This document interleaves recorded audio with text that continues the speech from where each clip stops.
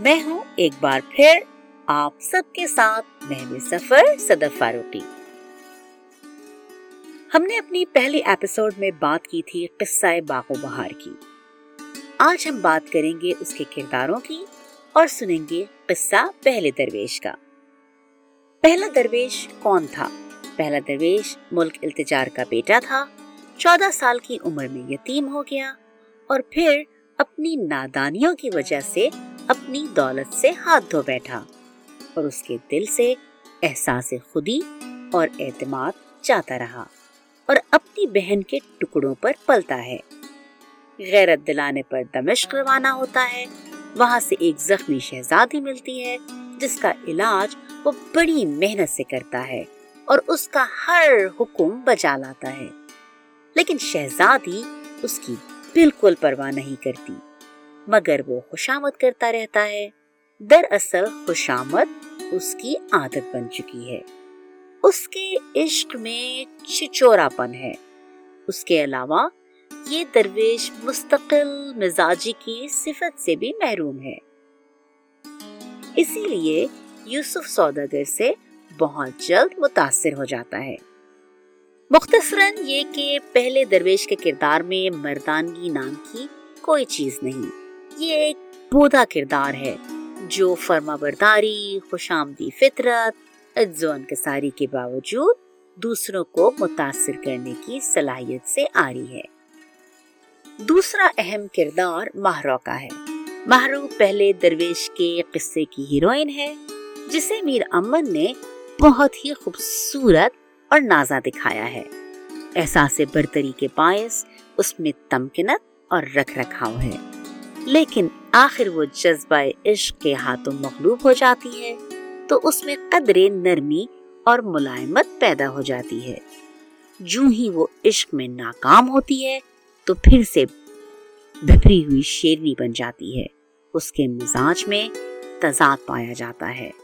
वो बैक वक्त रहमदिल भी है और काहिर भी है। इश्क भी करती है और बदनामी से भी खौफजदा है। वो दानिशमंद भी है और जज्बा दिल के हाथों मगलूब भी। वो मजहब पर यकीन भी रखती है और अमली तौर पर मजहबी अहकाम से इन्हिराफ भी करती है। तो आइए सुनते हैं पहले दरवेश की सैर का किस्सा। पहला दरवेश दो जानों हो बैठा और अपनी सैर का किस्सा इस तरह से कहने लगा। या माबूद अल्लाह, जरा इधर मुतवज्जो हो और माजरा इस बेसरोपा का सुनो। ये सरगुज़िश्त मेरी जरा कान धर सुनो। मुझको फलक ने कर दिया ज़ेरो ज़बर सुनो। जो कुछ के पेश आई है शिद्दत मेरे तईं, उसका बयान करता हूँ, तुम सर बसर सुनो। ए यारान, मेरी पैदाइश और वतन बुजुर्गों का मुल्क यमन है। वालिद इस आजिज का मुल्क इल्तिजार ख्वाजा अहमद नाम बड़ा सौदागर था। उस वक्त में कोई महाजन या व्यापारी उनके बराबर न था। अक्सर शहरों में कोठियां और गुमाश्ते खरीदो फरोख्त के वास्ते मुकर्रर थे और लाखों रुपए नकद और जिन्स मुल्क की घर में मौजूद थी। उनके यहाँ दो लड़के पैदा हुए। एक तो यही फकीर जो कफनी पहने हुए मुर्शिदों के हुजूरी में हाजिर और बोलता है। दूसरी एक बहन जिसको क़िबला गाह ने अपने जीते जी और शहर के सौदागर बच्चे से शादी कर दी थी। वो अपनी ससुराल में रहती थी। गर्ज जिसके घर में इतनी दौलत और एक लड़का हो, उसका लाड प्यार का क्या ठिकाना है। मुझ फकीर ने बड़े चाव से माँ बाप के साए में परवरिश पाई और लिखना, सिपहगरी का हसब फन, सौदागरी का बही खाता, रोजनामा सीखने लगा। 14 बरस तक निहायत खुशी और बेफिक्री में गुजरे। कुछ दुनिया का अंदेशा दिल में ना आया। यक बयक एक ही साल में वालदैन क़ज़ाए इलाही से मर गए। अजब तरह का गम हुआ जिसका बयान नहीं कर सकता। एक बारगी यतीम हो गया। कोई सर पर बूढ़ा बड़ा न रहा। इस मुसीबत नागहानी से रात दिन रोया करता। खाना पीना सब छूट गया। 40 दिन जू तू करके कटे। चहलुम में अपने बेगाने छोटे बड़े जमा हुए। जब फातिहा से फरागत हुई, सबने फकीर कर बाप की पगड़ी बंधवाई और समझाया दुनिया में सबके माँ बाप मरते आए हैं और अपने तय भी एक रोज मरना है। बस सब्र करो, अपने घर को देखो। अब बाप की जगह तुम सरदार हुए, अपने कारोबार लेन देन से होशियार रहियो।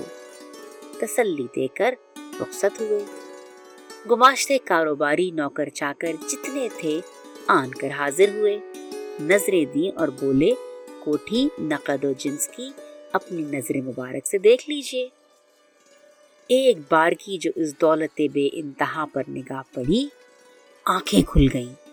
दीवान खाने की तैयारी को हुक्म किया। फराशों ने फर्श फरोश बिछाकर छत पर्दे चिलवने तकल्लुफ की लगा दी और अच्छे अच्छे खिदमतगार दीदार नौकर रखे। सरकार से जर्क बर्क की पोशाकें बनवा दी। फकीर मसनद पर तकिया लगाकर बैठा। वैसे ही आदमी कुंडे भांकड़े मुफ्त पर खाने पीने वाले झूठे खुशामदी आकर आशना हुए और मसाहिब बने। उनसे 8 पहर की सोहबत रहने लगी। हर कहीं की बातें और जिल्लतें वाही तबाही इधर उधर की करते और कहते, इस जवानी के आलम में केनकी की शराब या गुले गुलाब खिंचवाइए, नाज़नीन माशूकों को बुलवाकर उनके साथ पीजिए और ऐश कीजिए। गर्ज आदमी का शैतान आदमी है। हर आदमी के कहने सुनने से अपना भी मिजाज बहक गया। शराब, नाच और जुए का चर्चा शुरू हुआ। फिर तो ये नौबत पहुंची कि सौदागरी भूलकर तमाशबीनी का और देने लेने का सौदा हुआ। अपने नौकर और रफीकों ने जब ये गफलत देखी, जो जिसके हाथ पड़ा अलग किया, गोया लूट मचा दी। कुछ खबर न थी कितना रुपया खर्च होता है, कहाँ से आता और किधर जाता है। माले मुफ्त दिले बेरहम।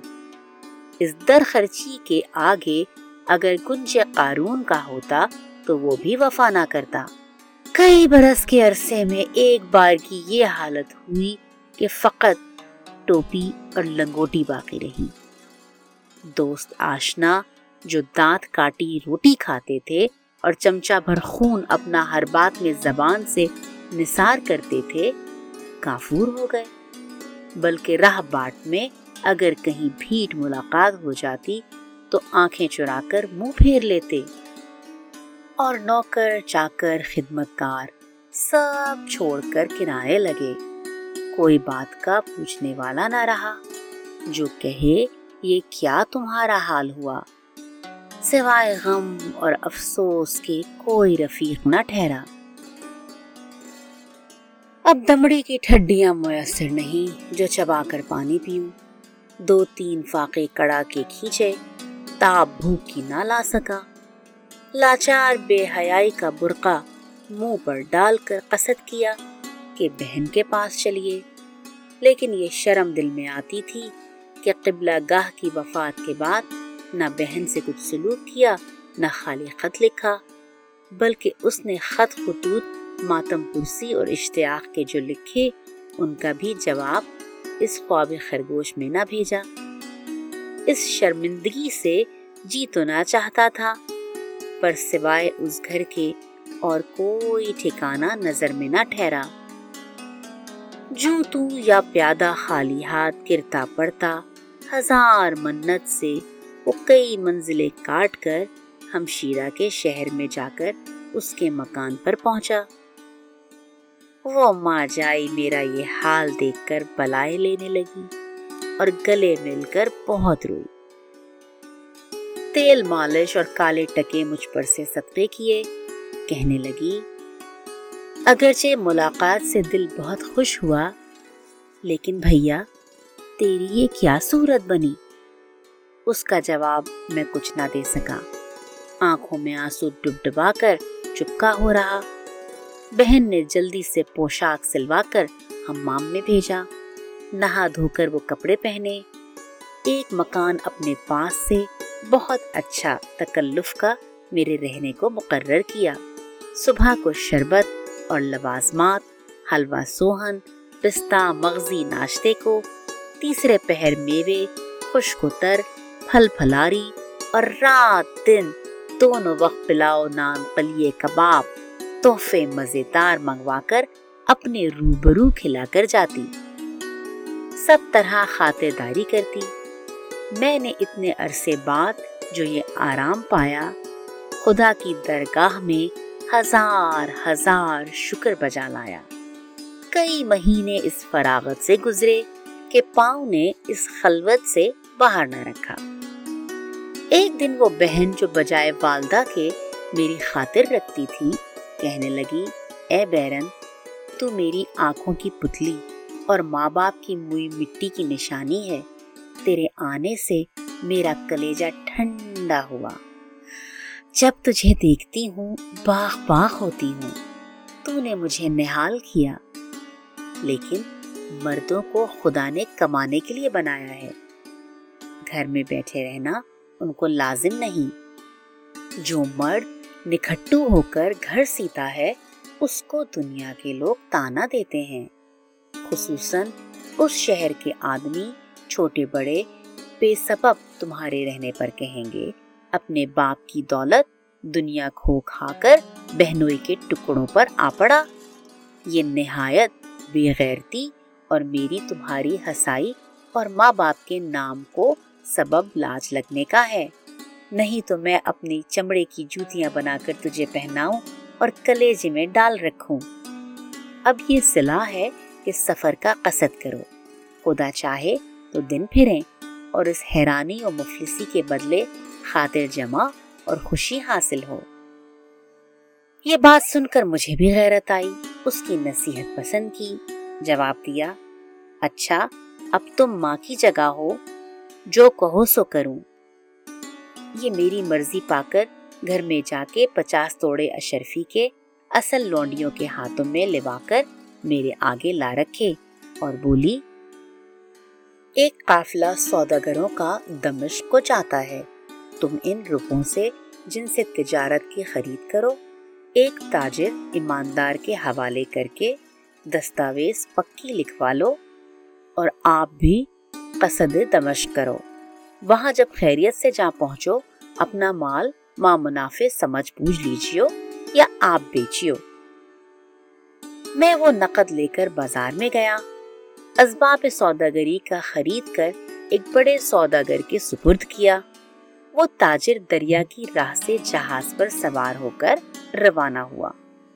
फकीर ने खुशकी की राह चलने की तैयारी की।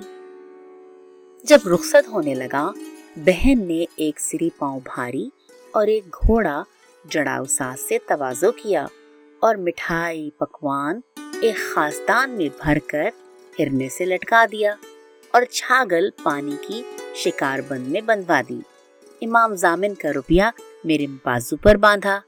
दही का टीका माथे पर लगाकर आंसू पीकर बोली, सुधारो, तुम्हें खुदा को सौंपा, पीठ दिखाए जाते हो, इसी तरह जल्द अपना मुंह दिखाइयो।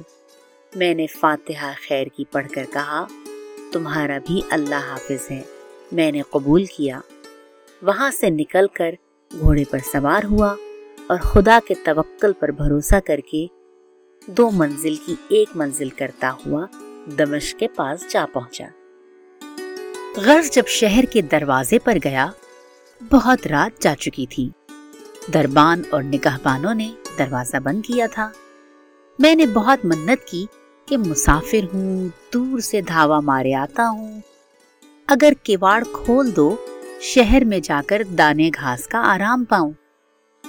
अंदर से घुरक कर बोले, इस वक्त दरवाजा खोलने का हुक्म नहीं, क्यों इतनी रात गए तुम आए हो? जब मैंने जवाब साफ उनसे सुना, शहर पनाह की दीवार के तले घोड़े पर से उतर ज़ैन पोश बिछा कर बैठा।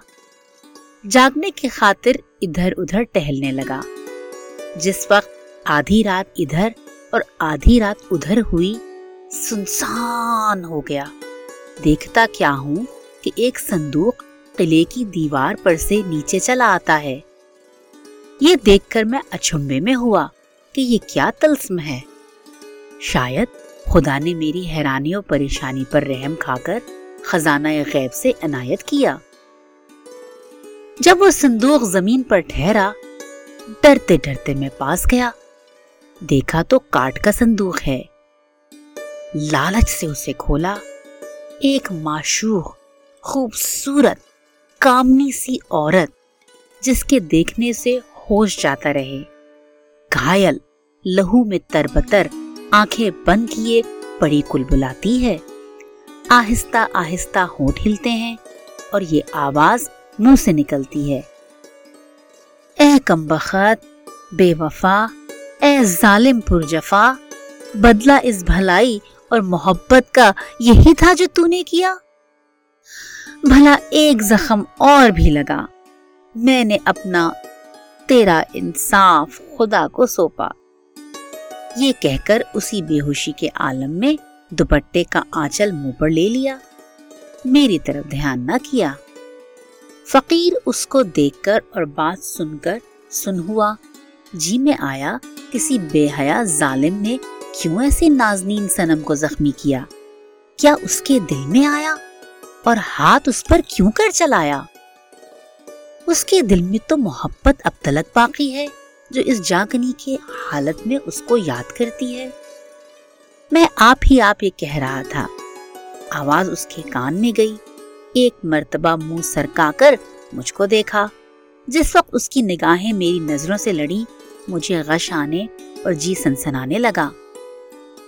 جرت کر کے پوچھا، سچ کہو تم کون ہو اور یہ کیا ماجرا ہے؟ اگر بیان کرو تو میرے دل کو تسلی ہو۔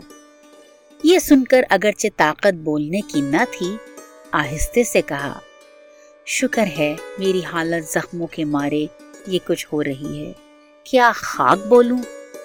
کوئی دم کی مہمان ہوں، جب میری جان نکل جاوے تو خدا کے واسطے جواں مردی کر کے مجھ بخت کو اسی صندوق میں کسی جگہ گاڑ دیجیے تو میں بھلے برے کی زبان سے نجات پاؤں اور تو داخل ثواب کے ہو۔ اتنا بول کر چپ ہوئی۔ رات کو مجھ سے کچھ تدبیر نہ ہو سکی۔ وہ صندوق اپنے پاس اٹھا لایا اور گھڑیاں گننے لگا کہ کب اتنی رات تمام ہو تو فجر کو شہر میں جا کر جو کچھ علاج اس کا ہو سکے بمقدور اپنی کروں۔ وہ تھوڑی سی رات ایسی پہاڑ ہو گئی کہ دل گھبرا گیا۔ بارے خدا خدا کر کے صبح جب نزدیک ہوئی، مرغ بولا، آدمیوں کی آواز آنے لگی۔ میں نے فجر کی نماز پڑھ کر صندوق کو خورجی میں کسا۔ جو ہی دروازہ شہر کا کھلا، میں شہر میں داخل ہوا۔ ہر ایک آدمی اور دکاندار سے حویلی کرائے کی تلاش کرنے لگا۔ ڈھونڈتے ڈھونڈتے ایک مکان خوش قطع نیا فراغت کا بھاڑے لے کر جا اترا۔ پہلے اس معشوق کو صندوق سے نکال کر روئی کے پہلوں پر ملائم بچھونا کر کے ایک گوشے میں لٹایا اور آدمی اعتباری وہاں چھوڑ کر فقیر جرح کی تلاش میں نکلا۔ ہر ایک سے پوچھتا پھرتا تھا کہ اس شہر میں جرح کاریگر کون ہے اور کہاں رہتا ہے۔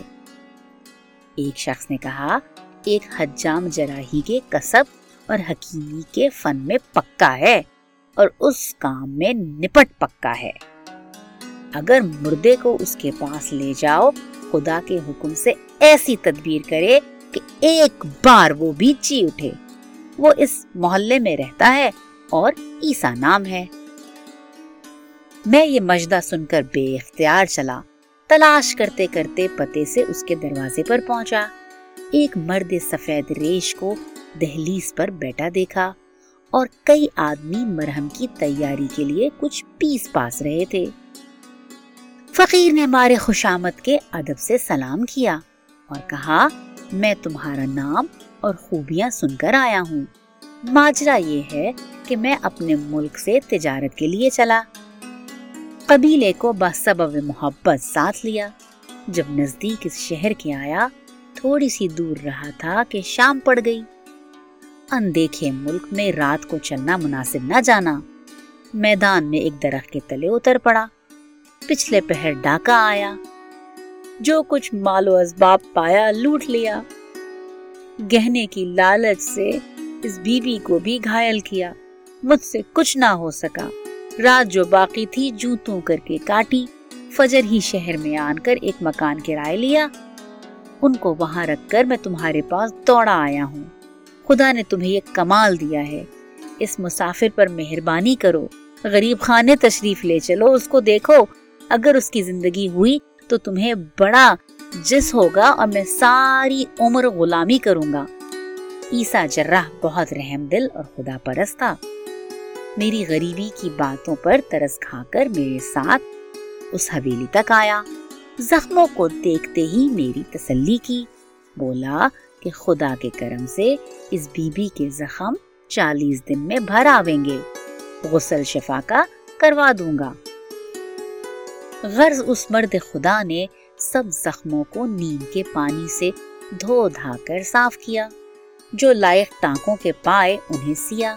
باقی گھاؤ پر اپنے کھیسے سے ایک ڈبیا نکال کر کتنوں میں پٹی رکھی اور کتنوں پر پھائے چڑھا کر پٹی سے باندھ دیا، اور نہایت شفقت سے کہا، میں دونوں وقت آیا کروں گا، تو خبردار رہیو، ایسی حرکت نہ کرے جو ٹانکے ٹوٹ جائیں۔ مرغ کا شوربہ بجائے غذا اس کے حلق میں چوائیو، اور اکثر عرق بید مشک گلاب کے ساتھ دیا کیجیو، جو قوت رہے۔ یہ کہہ کر رخصت چاہی۔ میں نے بہت منت کی اور ہاتھ جوڑ کر کہا، تمہاری تشفی دینے سے میری بھی زندگی ہوئی، نہیں تو سوائے مرنے کے کچھ سوچتا نہ تھا۔ خدا تمہیں سلامت رکھے۔ عطر پان دے کر رخصت کیا۔ میں رات دن خدمت میں اس پری کے حاضر رہتا، آرام اپنے اوپر حرام کیا، خدا کی درگاہ سے روز روز اس کے چنگے ہونے کی دعا مانگتا۔ اتفاقاً وہ سوداگر بھی آ پہنچا اور میرا مال امانت سے میرے حوالے کیا۔ میں نے اسے اونے پونے بیچ ڈالا اور دار و درمند میں خرچ کرنے لگا۔ وہ مرد جراح ہمیشہ آتا جاتا، تھوڑے عرصے میں سب زخم بھر کر انگور کر لائے۔ بعد کئی دن کے سل شفا کیا۔ عجب طرح کی خوشی حاصل ہوئی۔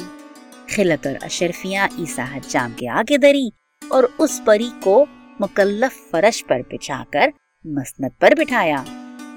فقیر غریبوں کو بہت سی خیر خیرات کی۔ اس دن گویا بادشاہت ہفتے اقلیم کی اس فقیر کے ہاتھ لگی، اور اس پری کا شفا پانے سے ایسا رنگ نکھرا کہ مکھڑا سورج کے مانند چمکنے اور کندن کی طرح دمکنے لگا۔ نظر کی مجال نہ تھی جو اس کے جمال پر ٹھہرے۔ فقیر بسر و چشم اس کے حکم میں حاضر رہتا، جو فرماتی سو بجا لاتا۔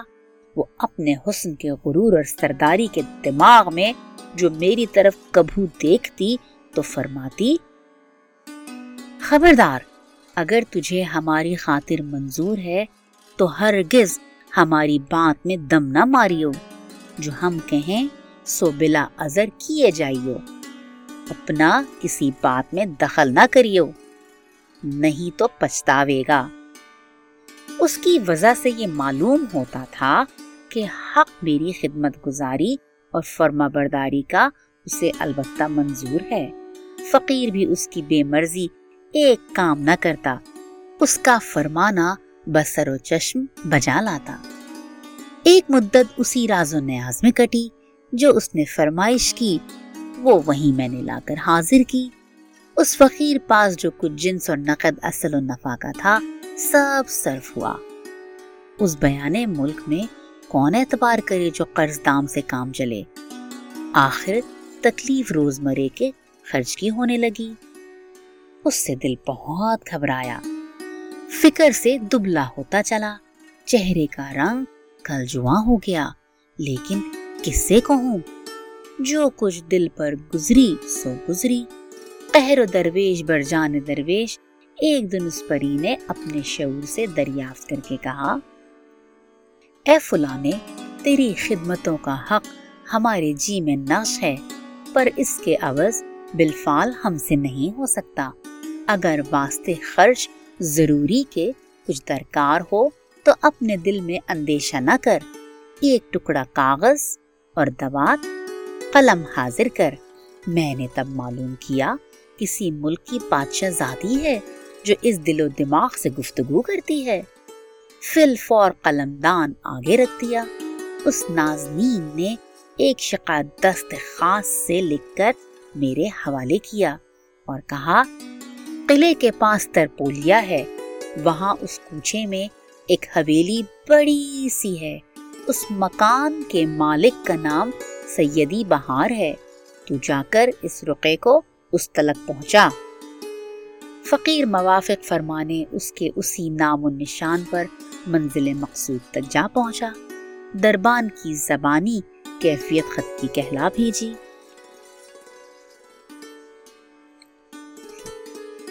سنتے ہی ایک حبشی جوان باہر نکل آیا. میرے ہاتھ سے خط لے لیا. نہ بولا نہ کچھ پوچھا. انہیں قدموں پھر اندر چلا گیا. تھوڑی دیر میں 11 کشتیاں سربا مہر زربفت کی تورا پوش پڑے ہوئے غلاموں کے سر پر دھرے باہر آیا. کہا اس جوان کے ساتھ جا کر چوگوشے پہنچا دو. میں بھی سلام کر رخصت ہوا. اپنے مکان میں لایا. آدمیوں کو دروازے کے باہر سے رخصت کیا. 2 کشتیاں امانت حضور میں اس پری کے گزارانیاں دے کر فرمایا یہ 11 بدرے اشرفیوں کی لے اور خرچ میں لا خدا رزاق ہے. فقیر اس نقد کو لے کر ضروریات میں خرچ کرنے لگا. اگرچہ خاطر جمع ہوئی پر دل میں یہ خالش رہی یا الہی یہ کیا صورت ہے. بغیر پوچھے گچھے اتنا مال. نہ آشنا صورت اجنبی نے ایک پرزے کاغذ پر میرے حوالے کیا. اگر اس پری سے یہ بھید پوچھوں تو اس نے پہلے ہی منع کر رکھا تھا. مارے ڈر کے تم نہیں مار سکتا تھا. بعد 8 دن کے وہ معشوقہ مجھ سے مخاطب ہوئی کہ حق تعالیٰ نے آدمی کو انسانیت کا جامہ عنایت کیا ہے کہ نہ پھٹے نہ میلا ہو. اگرچہ پرانے کپڑے سے اس کی آدمیت میں فرق نہیں آتا پر ظاہر میں خلق اللہ کی نظروں میں اعتبار نہیں پاتا. 2 توڑے اشرفی کے ساتھ لے کر چوک کے چوراہے پر یوسف سوداگر کی دکان میں جا اور کچھ رقم جواہر کے بیش قیمت اور 2 خلعتیں زرق برق کی مول لیا. فقیر دوں ہی سوار ہو کر اس کی دکان پر گیا. دیکھا تو ایک جوان شکیل زعفرانی جوڑا پہنے گدی پر بیٹھا ہے اور اس کا یہ عالم ہے کہ ایک عالم دیکھنے کے لیے دکان سے بازار تک کھڑا ہے. فقیر کمال شوق سے نزدیک جا کر سلام علیک کر کر بیٹھا اور جو چیز مطلوب تھی طلب کی. میری بات چیت اس شہر کے باشندوں کی سی نہ تھی. اس جوان نے گرم جوشی سے کہا جو صاحب کو چاہیے موجود ہے لیکن یہ فرمائیے کس ملک سے آنا ہوا اور اس اجنبی شہر میں رہنے کا کیا باعث ہے. اگر اس حقیقت سے مطلع کیجیے تو مہربانی سے بعید نہیں. میرے تئیں اپنا احوال ظاہر کرنا منظور نہ تھا. کچھ بات بنا کر اور جواہر پوشاک لے کر اور قیمت اس کو دے کر رخصت چاہی. اس جوان نے روکھے پھیکے ہو کر کہا اے صاحب اگر تم کو ایسی ہی ناآشنائی کرنی تھی تو پہلے دوستی اتنی گرمی سے کرنی کیا ضروری تھی. بھلے آدمیوں میں صاحب سلامت کا پاس بڑا ہوتا ہے. یہ بات اس مزے اور انداز سے کہی بے اختیار دل کو بھائی اور بے مروت ہو کر وہاں سے اٹھنا انسانیت کے مناسب نہ جانا. اس کی خاطر پھر بیٹھا اور بولا تمہارا فرمانا سر آنکھوں پر لو میں حاضر ہوں. اتنا کہنے سے بہت خوش ہوا. ہنس کر کہنے لگا اگر آج کے دن غریب خانے پر کرم کیجئے تو تمہاری بدولت مجلس خوشی کی جمع کر 2-4 گھڑی دل بہلاویں اور کچھ کھانے پینے کا شغل باہم بیٹھ کر کریں. فقیر نے اس پری کو کبھی اکیلا نہ چھوڑا تھا. اس کی تنہائی یاد کر کر چند در چند عذر کیے، پر اس جوان نے ہرگز نہ مانا. آخر وعدہ ان چیزوں کو پہنچا کر میرے پھر آنے کا لے کر اور قسم کھلا کر رخصت دی. میں دکان سے اٹھ کر جواہر اور خلعتیں اس پری کی خدمت میں لایا. اس نے قیمت جواہر کی اور حقیقت جوہری کی پوچھی. میں نے سارا احوال مول تول کا اور مہمانی کے بزد ہونے کا کہہ سنایا. فرمانے لگی، آدمی کو اپنا قول قرار پورا کرنا واجب ہے. ہمیں خدا کی نگہبانی میں چھوڑ کر اپنے وعدے کو وفا کر. ضیافت قبول کرنی سنت رسول ہے. تب میں نے کہا، میرا دل چاہتا نہیں کہ تمہیں اکیلا چھوڑ کر جاؤں، اور حکم یوں ہوتا ہے لاچار جاتا ہوں، اور جب تلک آؤں گا دل یہیں لگا رہے گا. یہ کہہ کر پھر اس جوہری کی دکان پر گیا. وہ مونڈے پر بیٹھا میرا انتظار کھینچ رہا تھا. دیکھتے ہی بولا، آؤ مہربان، بڑی راہ دکھائی. وہیں اٹھ کر میرا ہاتھ پکڑ لیا اور چلا. جاتے جاتے ایک باغ میں لے گیا. وہ بڑی بہار کا باغ تھا. حوض اور نہروں کے فوارے چھوٹتے تھے. میوے طرح بطرح کے پھل رہے تھے. ہر ایک درخت مارے بوجھ کے جھوم رہا تھا. رنگ برنگ کے جانور ان پر بیٹھے چہچہے کر رہے تھے، اور ہر مکان عالی شان میں فرش ستھرا بچھا تھا. وہاں لبے نہر ایک بنگلے میں جا کر بیٹھا. ایک دم کے بعد آپ اٹھ کر چلا گیا. پھر دوسری پوشاک معقول پہن کر آیا. میں نے دیکھ کر کہا، سبحان اللہ، چشم بددود. سن کر مسکرایا اور بولا، مناسب یہ ہے کہ صاحب بھی اپنا لباس بدل ڈالیں. اس کی خاطر میں نے بھی دوسرے کپڑے پہنے. اس جوان نے بڑی ٹیپ ٹاپ سے تیاری ضیافت کی اور سامان خوشی کا جیسا چاہیے موجود کیا، اور فقیر سے صحبت بہت گرم کر مزے کی باتیں کرنے لگا. اتنے میں ساقی سراہی و پیالہ بلور لے کر حاضر ہوا اور گزک کئی قسم کی لا رکھی. نمک دان چن دیے. دور شراب کا شروع ہوا. جب 2 جام کی نوبت پہنچی، 4 لڑکے امرت صاحب جمال زلفیں کھولے ہوئے مجلس میں آئے، گانے بجانے لگے. یہ عالم ہوا اور ایسا سما بندھا، اگر تان سین اس گھڑی ہوتا تو اپنی تان بھول جاتا اور بیجو باورا سن کر باولا ہو جاتا. اس مزے میں ایک بار کی وہ نوجوان آنسو بھر لایا. 2-4 قطرے بے اختیار نکل پڑے اور فقیر سے بولا، اب ہماری تمہاری دوستی جانی ہوئی، بس دل کا بھید دوستوں سے چھپانا قصو مذہب میں درست نہیں. ایک بات بے تکلف آشنائی کے بھروسے سے کہتا ہوں، اگر حکم کرو تو اپنی معشوقہ کو بلوا کر اس مجلس میں تسلی اپنے دل کی کروں. اس کی جدائی سے جی نہیں لگتا. یہ بات ایسے اشتیاق سے کہی کہ بغیر دیکھے بھالے فقیر کا دل بھی مشتاق ہوا. میں نے کہا، مجھے تمہاری خوشی درکار ہے، اس سے کیا بہتر. دیر نہ کیجیے، سچ ہے معشوق بن کچھ اچھا نہیں لگتا. اس جوان نے چلون کی طرف اشارت کی. دوں ہی ایک عورت کالی کلوٹی بھتنی جس کے دیکھنے سے انسان بے اجل مر جاوے جوان کے پاس آن بیٹھی. فقیر اس کے دیکھنے سے ڈر گیا. دل میں کہا، یا الہی، یہی بلا محبوبہ ہے ایسے جوان پری ذات کی جس کی اتنی تعریف اور اشتیاق ظاہر کیا. میں لاحول پڑھ کر چپ ہو رہا.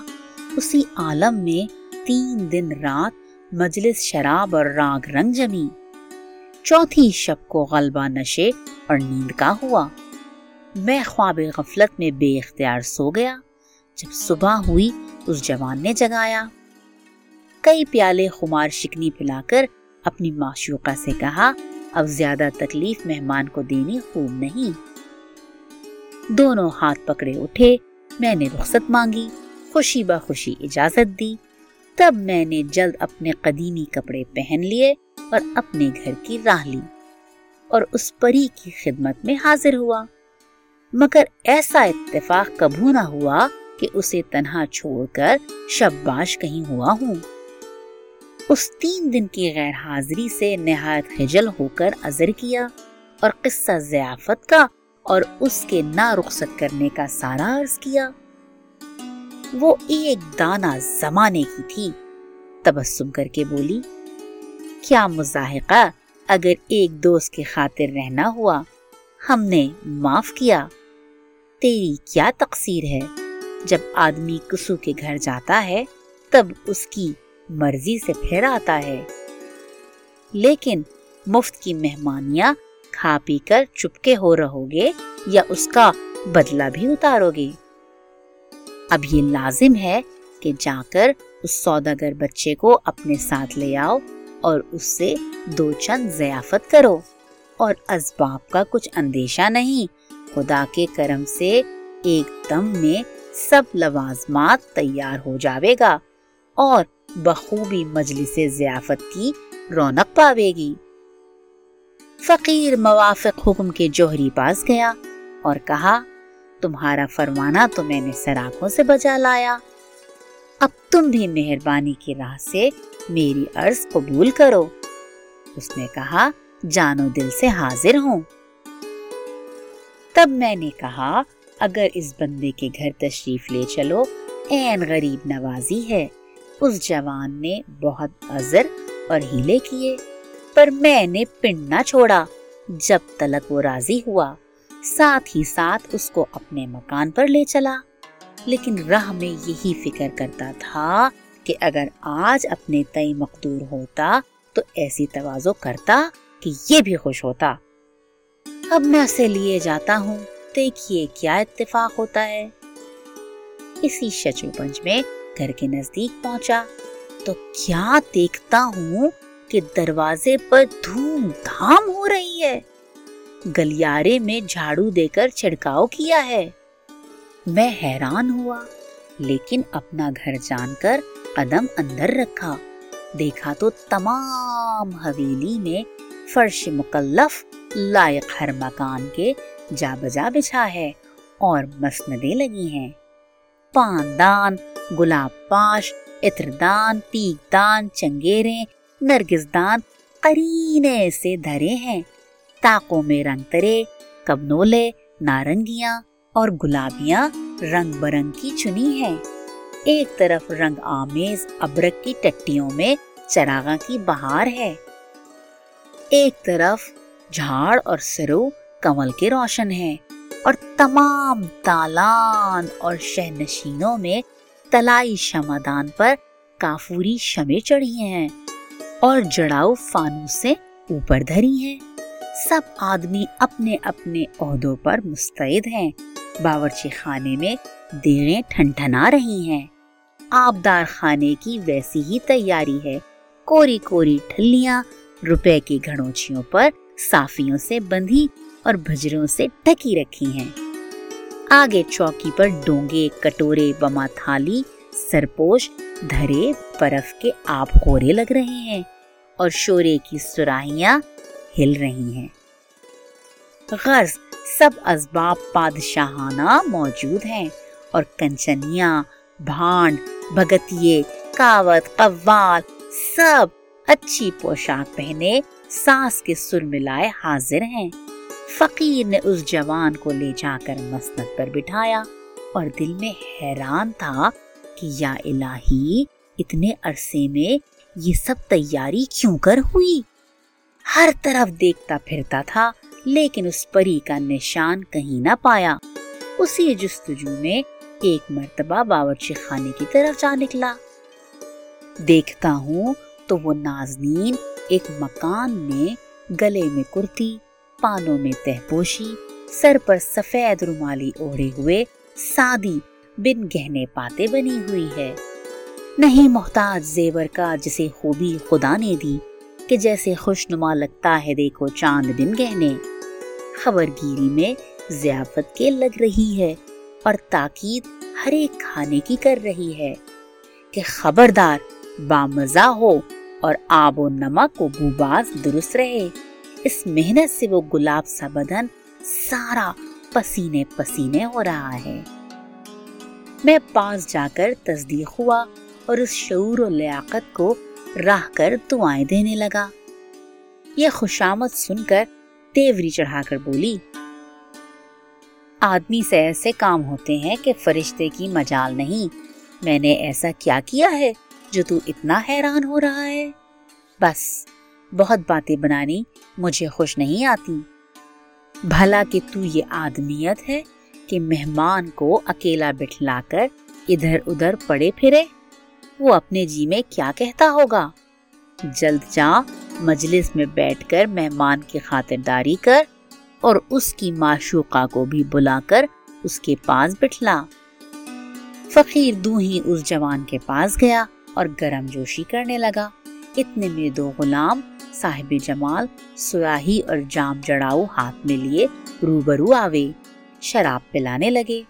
اس میں اس نے اس جوان سے کہا، میں سب طرح مخلص اور خادم ہوں، بہتر یہ ہے کہ وہ صاحب جمال کے کہ جس کی طرف دل صاحب کا مائل ہے تشریف لاوے تو بڑی بات ہے، اگر فرماؤ تو آدمی بلانے کی خاطر جاوے۔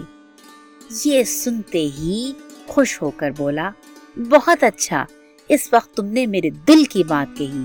میں نے ایک خوجے کو بھیجا، جب آدھی رات گئی وہ چڑیل خاصے چوڈل پر سوار ہو کر بلائے ناگہانی سے آ پہنچی۔ فقیر نے لاچار خاطر سے مہمان کے استقبال کر کر نہایت تپاک سے برابر اس جوان کے لا بٹھایا۔ جوان اس کو دیکھتے ہی ایسا نہال ہوا جیسے دنیا کی نعمت ملی۔ وہ بھتنی بھی اس جوان پریزاد کے گلے لپٹ گئی۔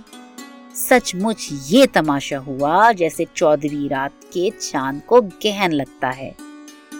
جتنے مجلس میں آدمی تھے اپنی اپنی انگلیاں دانتوں میں دابنے لگے کہ کیا کوئی بلا اس جوان پر مسلط ہوئی۔ سب کی نگاہ اسی طرف تھی۔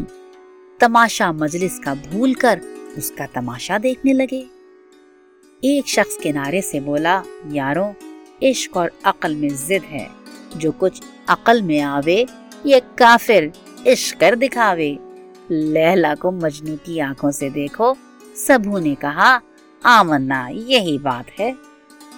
یہ فقیر بموجب حکم کے مہمانداری میں حاضر تھا۔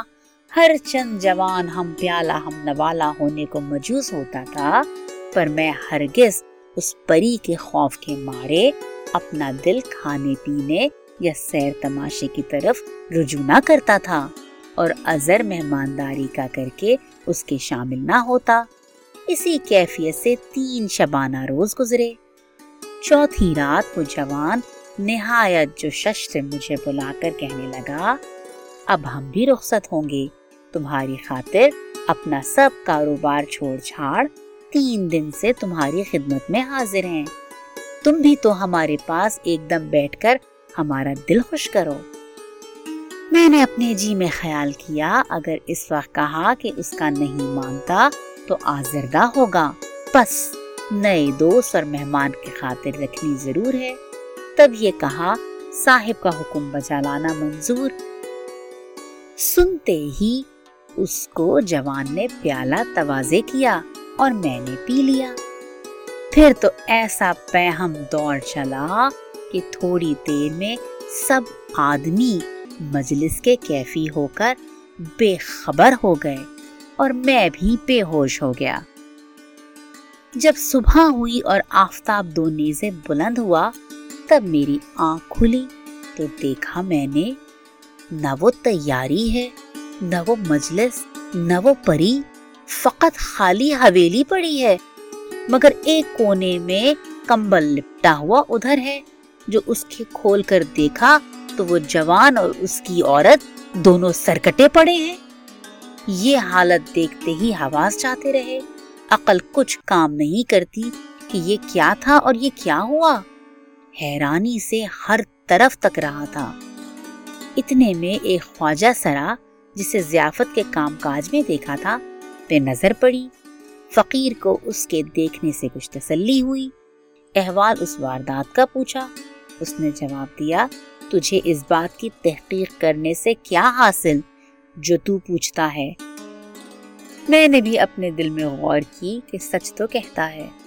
پھر ایک ذرا تاخیر کے میں بولا، خیر نہ کہو، بھلا یہ تو بتاؤ وہ معشوقہ کس مکان میں ہے؟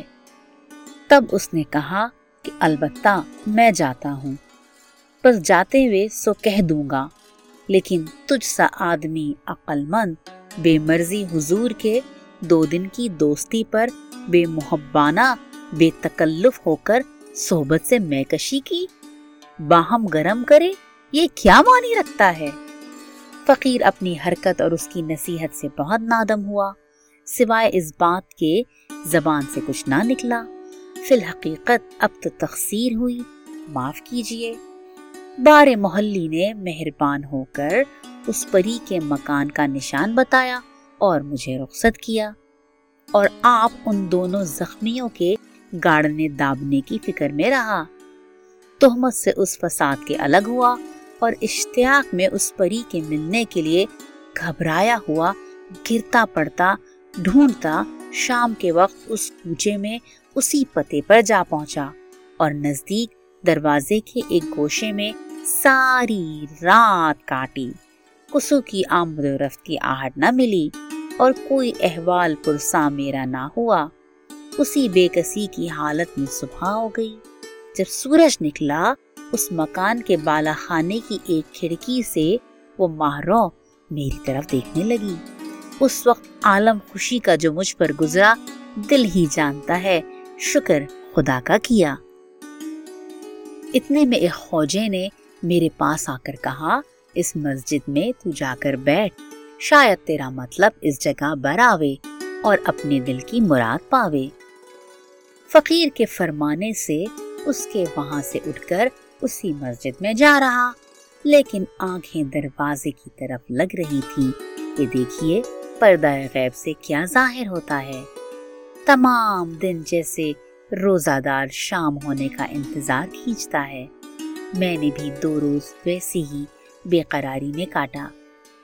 بارے جس طرح سے شام ہوئی اور دن پہاڑ سا چھاتی پر سے ٹلا، ایک بار کی وہی خواجہ سرا جس نے اس پری کے مکان کا پتہ دیا تھا مسجد میں آیا۔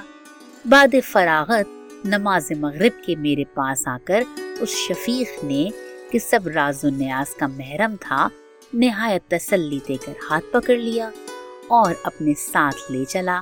رفتہ رفتہ ایک باغیچے میں بٹھا کر کہا، یہاں رہو جب تک تمہاری آرزو بر آوے، اور آپ رخصت ہو کر شاید میری حقیقت حضور میں کہنے گیا۔ میں اس باغ کے پھولوں کی بہار اور چاندنی کا عالم اور حوض نہروں میں فوارے ساون بھادوں کے اچھلنے کا تماشا دیکھ رہا تھا، لیکن جب پھولوں کو دیکھتا تب اس گل بدن کا خیال آتا، جب چاند پر نظر پڑتی تب اس ماہروں کا مکھڑا یاد کرتا۔ یہ سب بہار اس کے بغیر میری آنکھوں میں خار تھی۔ بار خدا اس کے دل کو مہربان کیا۔ ایک دم کے بعد وہ پری دروازے سے جیسے 14ویں رات کا چاند بناؤ کیے، گلے میں پشواز بادلے کی، سر پر اوڑھنی جس میں آنچل پلو لہر کو گھوگھرو لگا ہوا، سر سے پانوں تک موتیوں میں جڑی روش پر آ کر کھڑی ہوئی۔ اس کے آنے سے تر و تازگی نئے سرے سے اس باغ کو فقیر کے دل کو ہو گئی۔ ایک دم ادھر ادھر سیر کر شائے نشی میں مغرق مسند پر تکیہ لگا کر بیٹھی۔ میں دوڑ کر پروانے کی طرح جیسے شمع کے گرد پھرتا ہے تصدیق ہوا اور غلام کے مانند دونوں ہاتھ جوڑ کر کھڑا ہوا۔ اس میں وہ خواجہ میری خاطر بطور سفارش کے عرض کرنے لگا۔ میں نے اس محلی سے کہا، بندہ گناہگار تقصیر وار ہے، جو کچھ سزا میرے لائق ٹھہرے سو ہو۔ وہ پری ازبس کے ناخوش تھی، بددماغی سے بولی کہ اب اس کے حق میں یہی بھلا ہے کہ 100 توڑے اشرفی کے لیوے اپنا اسباب درست کر کے وطن کو سدھارے۔ میں یہ بات سنتے ہی کاٹ ہو گیا اور سوکھ گیا کہ اگر کوئی میرے بدن کو کاٹے تو ایک بوند لہو کی نہ نکلے، اور تمام دنیا آنکھوں کے آگے اندھیری لگنے لگی، اور ایک آہ نامرادی کی بے اختیار جگر سے نکلی۔ آنسو بھی ٹپکنے لگے، سوائے خدا کے اس وقت کسو کی توقع نہ رہی۔ مایوس محض ہو کر اتنا بولا، بھلا ٹک اپنے دل میں غور فرمائیے، اگر مجھ کم نصیب کو دنیا کا لالچ ہوتا تو اپنا جان و مال حضور میں نہ کھوتا۔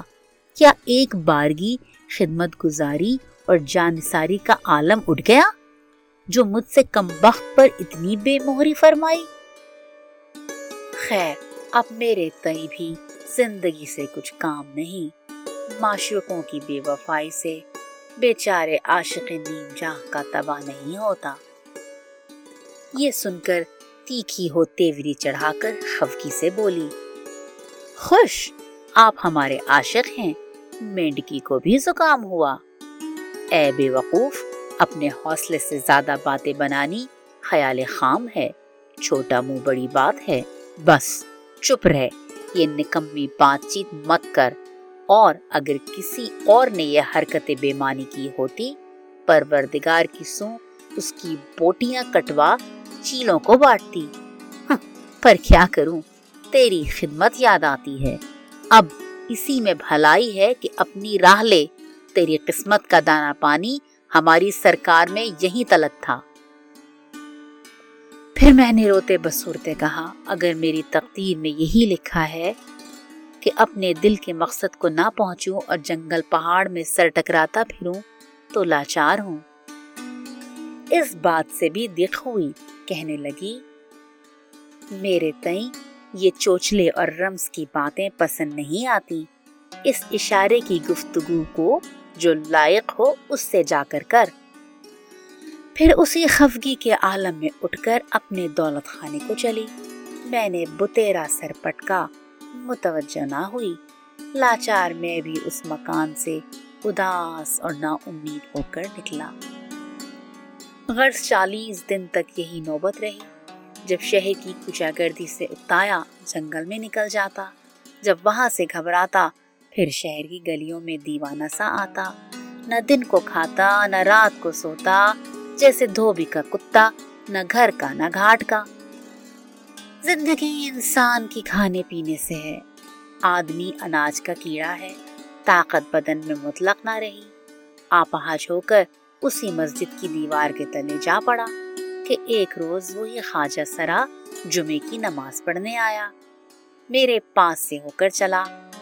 میں یہ شعر آہستہ ناطاقتی سے پڑھ رہا تھا، اس درد دل سے موت ہو یا دل کو تاب ہو، قسمت میں جو لکھا ہو الہی شتاب ہو۔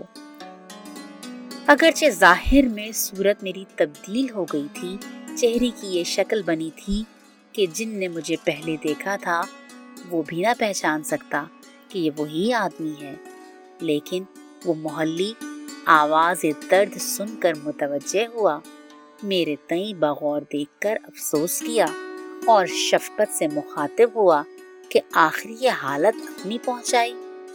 میں نے کہا، اب تو جو ہوا سو ہوا، مال سے بھی حاضر تھا، جان بھی تصدیق کی، اس کی خوشی یوں ہی، تو کیا کروں؟ یہ سن کر ایک خدمتکار میرے پاس چھوڑ کر مسجد گیا۔ نماز اور خطبے سے فارغ کرا کر جب باہر نکلا، فقیر کو ایک میانے میں ڈال کر اپنے ساتھ خدمت میں اس پری بے پروائی کے لے جا کر چک کے باہر بٹھایا۔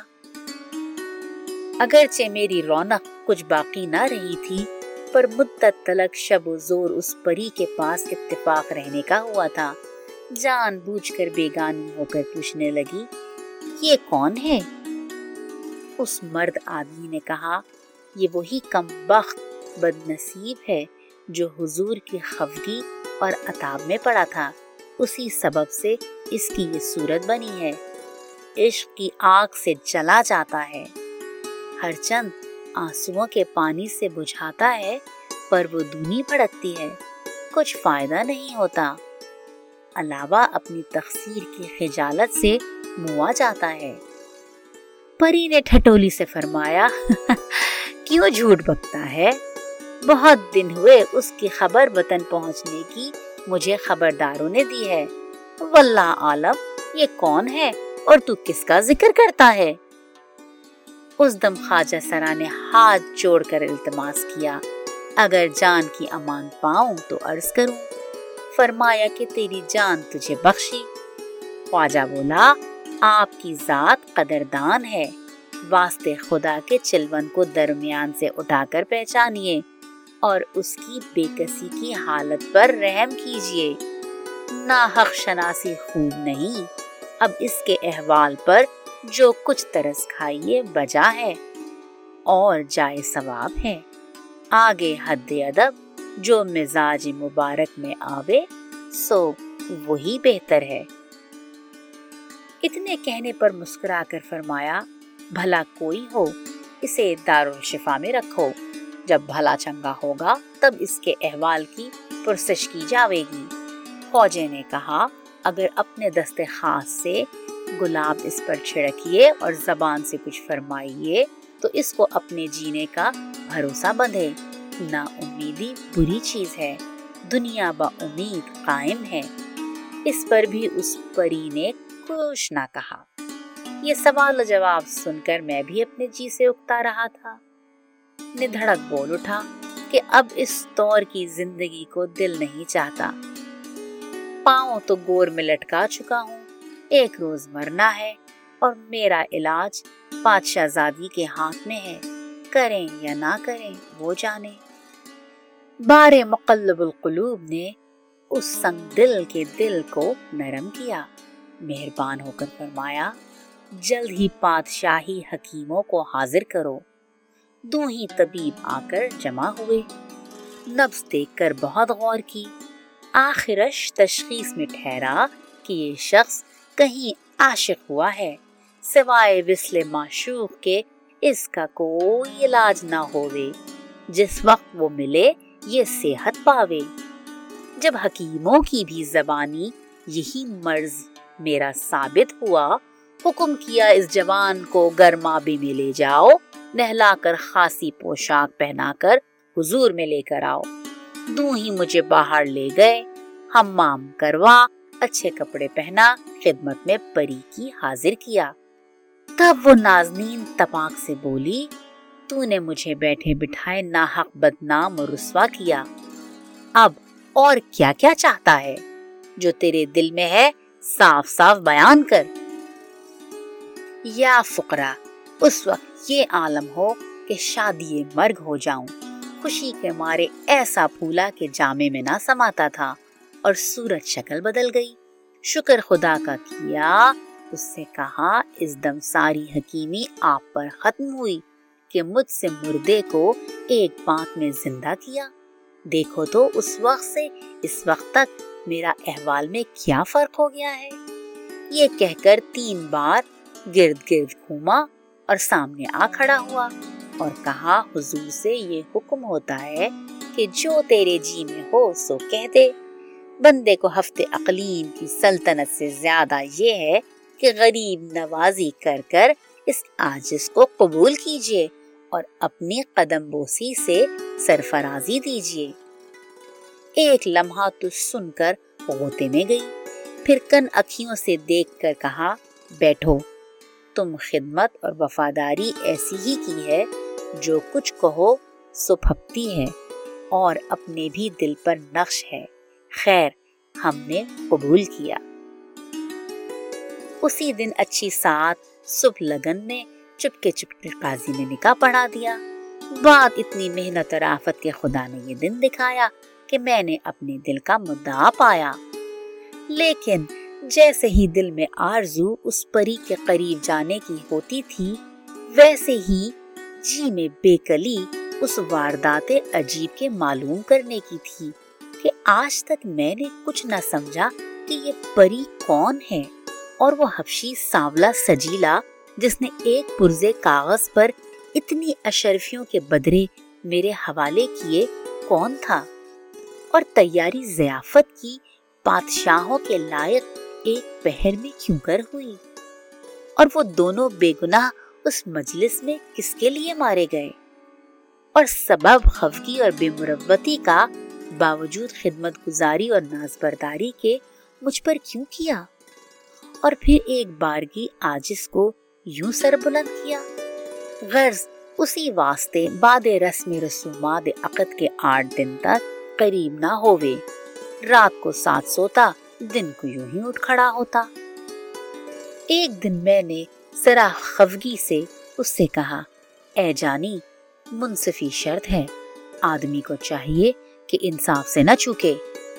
बोली, अब क्या इंसाफ रह गया है, जो कुछ होना था सो हो चुका।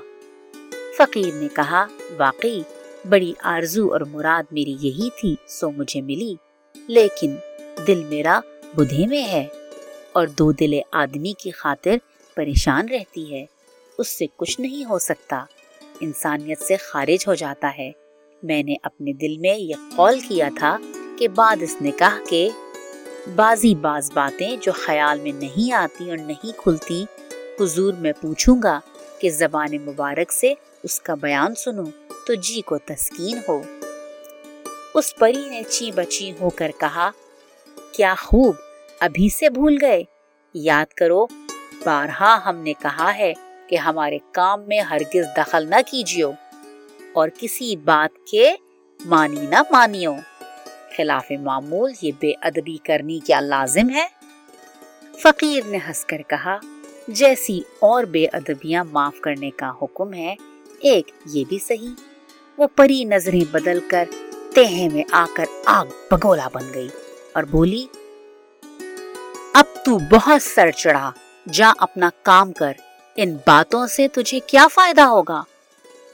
मैंने कहा, दुनिया में अपना बदन की शर्म सबसे ज्यादा होती है, लेकिन एक दूसरे का वाकिफकार होता है।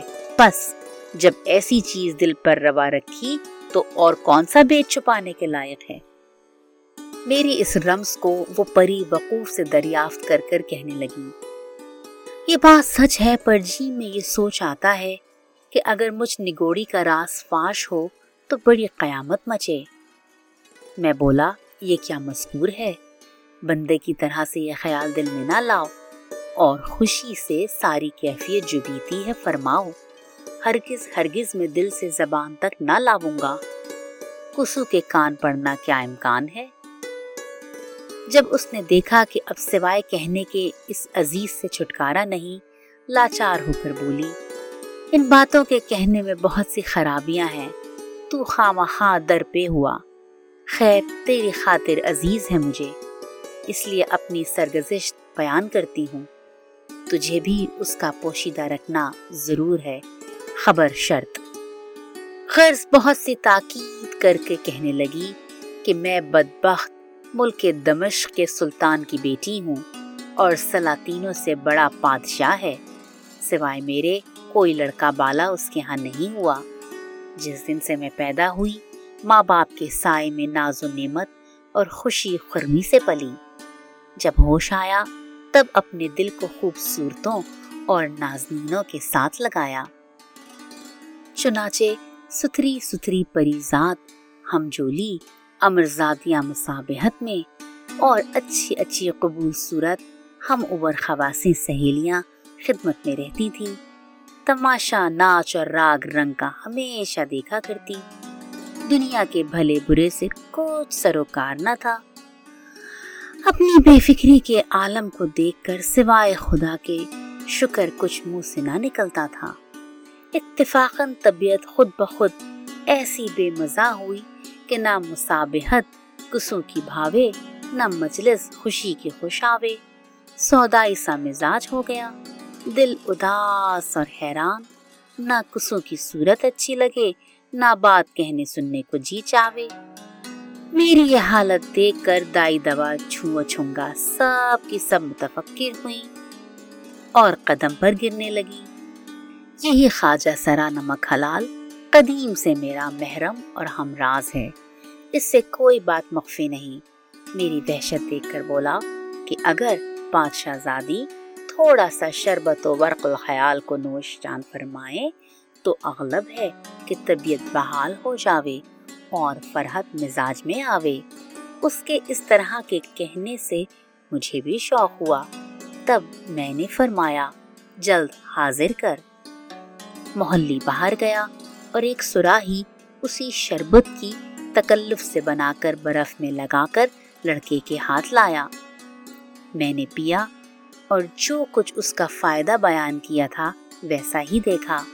उसी वक्त उस खिदमत के इनाम में एक भारी खलत खौजे को अनायत की और हुक्म किया कि एक सुराही हमेशा इसी वक्त हाजिर किया कर। उसी दिन ये मुकर्रर हुआ कि ख्वाजा सरा सुराही उसी छोकरे के हाथ लेवा लावे और बंदी पी जावे। जब उसका नशा तुलू होता तो उसकी लहर में उस लड़के से ठट्टा मजाक कर दिल बहलाती थी। वो भी जब ढीठ हुआ तब अच्छी अच्छी मीठी बातें करने लगा। सूरत तो उसकी तरहदार लायक देखने की थी। बेइख्तियार जी चाहने लगा।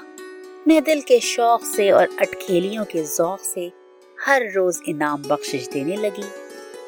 पर वो कमबख्त उन्हीं कपड़ों से जिसे हमेशा पहन रहता था हुजूर में आता, बल्कि वो लिबास भी मैला कुचैला हो जाता।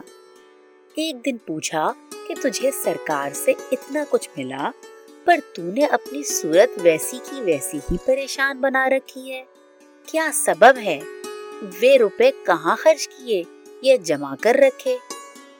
लड़के ने यह खातिरदारी की बातें जो सुनी और मुझे अहवाल पुरसा पाया, आंसू डुबडुबा कर कहने लगा, जो कुछ आपने गुलाम को इनायत किया सब उस्ताद ने ले लिया, मुझे एक पैसा नहीं दिया। कहाँ से दूसरे कपड़े बनाऊं जो पहनकर हुजूर में आऊं? मैं लाचार हूँ। इस गरीबी के कहने उसके तरस आया। दूं ही ख्वाजा सरा को फरमाया कि आज से इस लड़के को अपनी सोहबत में तरबियत कर और अच्छा लिबास तैयार करवा कर पहना और लौंडों में बेफायदा खेलने कूदने न दे, बल्कि अपनी खुशी ये है कि आदाब लायक हुजूर की खिदमत के सीखे और हाजिर रहे। ख्वाजा सरा मुवाफिक फरमाने के बजा लाया और मेरी मर्जी जो उधर देख निहायत उसकी खबरगिरी करने लगा। थोड़े दिनों में फरागत और खुशखोरी के सबब से उसका रंग और रोगन कुछ का कुछ हो गया और केचली सी डाल दी। मैं अपने दिल को हर चंद संभालती, पर उस काफिर के सूरत जी में ऐसी खुब गई थी, यही जी चाहता कि मारे प्यार के उसे कलेजे में डाल रखूं और अपनी आंखों से एक पल जुदा न करूं। आखिर उसको मुसाहिबत में दाखिल किया और खिलबतें तरह बतरह की और जवाहिर रंग बरंग के पहना कर देखा करती। बारे उसके नजदीक रहने से आंखों को सुख, कलेजे को ठंडक हुई। हर दम उसकी खातिरदारी करती। आखिर को मेरी ये हालत पहुंची कि अगर एकदम कुछ जरूरी काम को मेरे सामने से जाता तो चैन ना आता। बात कई बरस के वो बालिग हुआ, मसे भीगने लगी, छप तख्ती दुरुस्त हुई, तब उसका चर्चा होने लगा। दरबान, मेवड़े, बारीदार, चौबदार उसको महल के अंदर आने जाने से मना करने लगे। आखिर उसका आना मौकूफ हुआ। मुझे तो उसके बगैर कलना पड़ती थी। एक दिन पहाड़ लगता। जब ये अहवाल नाउमीदी का सुना, ऐसी बदहवास हो गई गोया मुझ पर कयामत टूटी। और ये हालत हुई कि न कुछ के कर सकती थी, न उस बिन रह सकती। कुछ बस नहीं चल सकता। इलाही क्या करूं? अजब तरह का खल्क हुआ। मारे बेकरारी के उसी मोहल्ली को जो मेरा बदू था बुलाकर कहा, बिलफाल सलाह वक्त ये है कि 1000 अशरफी पूंजी देकर चौक के चौराहे में दुकान जोहरी की करवा दो, तो तिजारत करके उसके नफे से अपना गुजारन फरागत से किया करे और मेरे महल के करीब एक हवेली अच्छे नक्शे की रहने के लिए बनवा दो। लौंडी, गुलाम, नौकर चाकर जो जरूर हो मोल देकर रखवा दो कि किसी तरह बेआराम ना होवे। ख्वाजा सरा ने उसकी बूदोबाश की और जोहरी اپنی تجارت کی سب تیاری کر دی۔ تھوڑے عرصے میں اس کی دکان ایسی چمکی اور نمود ہوئی کہ جو خلعتیں فاخرہ اور جواہر بیش قیمت سرکار میں بادشاہ کی اور امیروں کی درکار و مطلوب ہوتے، اسی کے ہاں وہاں پہنچتے۔ آہستہ آہستہ یہ دکان جمی کہ جو تحفہ ہر ایک ملک کا چاہیے وہی ملے۔ سب جوہریوں کا روزگار اس کے آگے مندہ ہو گیا، غرض اس شہر میں کوئی برابری اس کی نہ کر سکتا، بلکہ کس ملک میں ویسا کوئی نہ تھا۔ اسی کاروبار میں اس نے تو لاکھوں روپے کمائے، پر جدائی اس کی روز بروز نقصان میرے تن بدن کا کرنے لگی۔ کوئی تدبیر نہ بن پائی کہ اس کو دیکھ کر اپنے دل کی تسلی کروں۔ اصلاح کی خاطر اسی واقف کار محلی کو بلایا اور کہا کہ کوئی ایسی صورت بن نہیں آتی کہ ذرا اس کی صورت میں دیکھوں اور اپنے دل کو صبر دوں، مگر یہ طرح ہے کہ ایک سرنگ اس کی حویلی سے کھدوا کر محل میں ملوا دوں۔ حکم کرتے ہی تھوڑے دنوں میں ایسی نقب تیار ہوئی کہ جب سانجھ ہوتی چپکے ہی وہ خواجہ سرا اس جوان کو اسی راہ سے لے آتا۔ تمام شب شراب و کباب عیش و عشرت میں کٹتی، میں اس کے ملنے سے آرام پاتی اور وہ میرے دیکھنے سے خوش ہوتا۔ جب فجر کا تارا نکلتا اور مؤذن اذان دیتا، محلی اسی راستے اس جوان کو اس کے گھر پہنچا دیتا۔ ان باتوں سے سوائے اس خوجے کے اور 2 دائیوں کے جنہوں نے مجھے دودھ پلایا اور پالا تھا، چوتھا آدمی کوئی واقف نہیں تھا۔ مدت تلک اسی طرح سے گزری۔ ایک روز یہ اتفاق ہوا کہ موافق معمول خواجہ سرا جو اس کو بلانے گیا، دیکھیے تو وہ جوان فکر مند چپکا بیٹھا ہے۔ محلی نے پوچھا، آج خیر ہے؟ کیوں ایسے دلگیر ہو رہے ہو؟ چلو حضور میں یاد فرمایا ہے۔ اس نے ہرگز کو جواب نہ دیا، زبان نہ ہلائی۔ خواجہ سرا اپنا منہ لے کر اکیلے آیا اور احوال اس کا عرض کیا۔ میرے تئیں شیطان جو خراب کرے اس پر بھی محبت اس کی دل سے نہ بھولی۔ اگر یہ جانتی کہ عشق اور چاہ ایسے نمک حرام بے وفا کی آخر بدنام اور رسوا کرے گی اور نہ ننگ و ناموس سب ٹھکانے لگے گا، تو اسی دم اس کام سے باز آتی اور توبہ کرتی، پھر اس کا نام نہ لیتی، نہ اپنا دل اس بے حیا کو دیتی۔ پر ہونا تو یوں تھا، اس لیے حرکت بیجا اس کی خاطر میں نہ لائی اور اس کے نہ آنے کو معشوقوں کا چوچلا اور ناز سمجھا۔ اس کا نتیجہ یہ دیکھا کہ اس سرگزش سے بغیر دیکھے بالے تو بھی واقف ہوا، نہیں تو میں کہاں اور تو کہاں۔ خیر جو ہوا سو ہوا۔ اس خر دماغی پر اس گدھے کی خیال نہ کرو۔ دوبارہ خوجے کے ہاتھ پیغام بھیجا کہ اگر تو اس وقت نہیں آوے گا تو میں کسو نہ کسو ڈھب سے وہیں آتی ہوں، لیکن میرے آنے میں بڑی قباحت ہے۔ اگر یہ راز فاش ہوا تو تیرے حق میں بہت برا ہوے گا۔ تب ایسا کام نہ کر جس سے سوائے رسوائی کے اور کچھ بھی نہ ملے۔ بہتر یہی ہے کہ جلد چلا آ، نہیں تو مجھے پہچان جا۔ جب یہ سندیسہ گیا اور اشتیاق میرا نپٹ دیکھا، بھونڈی سی صورت بنائے ہوئے ناز نخرے سے آیا۔ جب میرے پاس بیٹھا تب میں نے اس سے پوچھا کہ آج رکاوٹ اور خفگی کا کیا باعث ہے؟ اتنی شوخی اور گستاخی تو نے کبھی نہ کی تھی، ہمیشہ بلا عذر حاضر ہوتا تھا۔ تب اس نے کہا کہ میں گمنام غریب حضور کی توجہ اور دامن دولت کے باعث اس مقدور کو پہنچا، بہت آرام سے زندگی کٹتی ہے، آپ کی جان و مال کی دعا کرتا ہوں۔ یہ تقصیر پادشاہ زادی کے معاف کرنے کے بھروسے اس گناہگار سے سرزد ہوئی۔ امیدوار عفو ہوں، میں تو جان و دل سے اسے چاہتی تھی، اس کی بناوٹ کی باتوں کو مان لیا اور شرارت پر نظر نہ کی۔ बल्कि फिर दिलदारी से पूछा कि क्या तुझको ऐसी मुश्किल कठिन पेश आई जो ऐसा मुतफक्किर हो रहा है?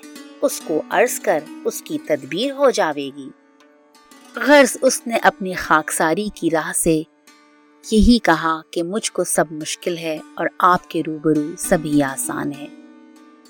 आखिर ये माजरा खुला कि एक बाग निहायत सरसब्ज और इमारत, आली हौज तालाब, कोई पुख्ता समेत गुलाम की हवेली के नजदीक नाफे शहर में बिकाऊ है और उस बाग के साथ एक लौंडी भी गायन के इल्म मौसीकी में खूब सलीका रखती है। ये दोनों बाहम बिकते हैं। न अकेला बाग जैसे ऊंट के गले में बिल्ली, जो कोई वो बाग ले हुए उस कनीज की कीमत भी देवे। और तमाशा ये है कि बाग का मोल 5,000 रुपए और उस बांदी का बहा 5 लाख। फिदवी से इतने रुपए बिलफाल सरंजाम नहीं हो सकते। मैंने उसका दिल बहुत बेख्तियार शौक में उनकी खरीदारी के पाया कि इसी वास्ते दिल हैरान और खातिर परेशान था। बावजूद के रूबरू मेरे बैठा था, तब भी उसका चेहरा उदास और जी परेशान था। मुझे तो खातिरदारी उसकी हर घड़ी और हर पल मंजूर थी।